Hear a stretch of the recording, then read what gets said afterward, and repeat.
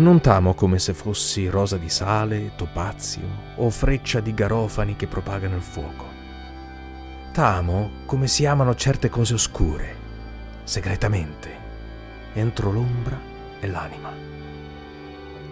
T'amo come la pianta che non fiorisce e reca dentro di sé, nascosta, la luce di quei fiori. Grazie al tuo amore vive oscuro nel mio corpo il concentrato amore che ascese dalla terra. T'amo senza sapere come, né quando, né da dove. T'amo direttamente, senza problemi né orgoglio. Così ti amo, perché non so amare altrimenti che così, in questo modo, in cui non sono e non sei. Così vicino che la tua mano sul mio petto è mia, così vicino che si chiudono i tuoi occhi col mio sonno.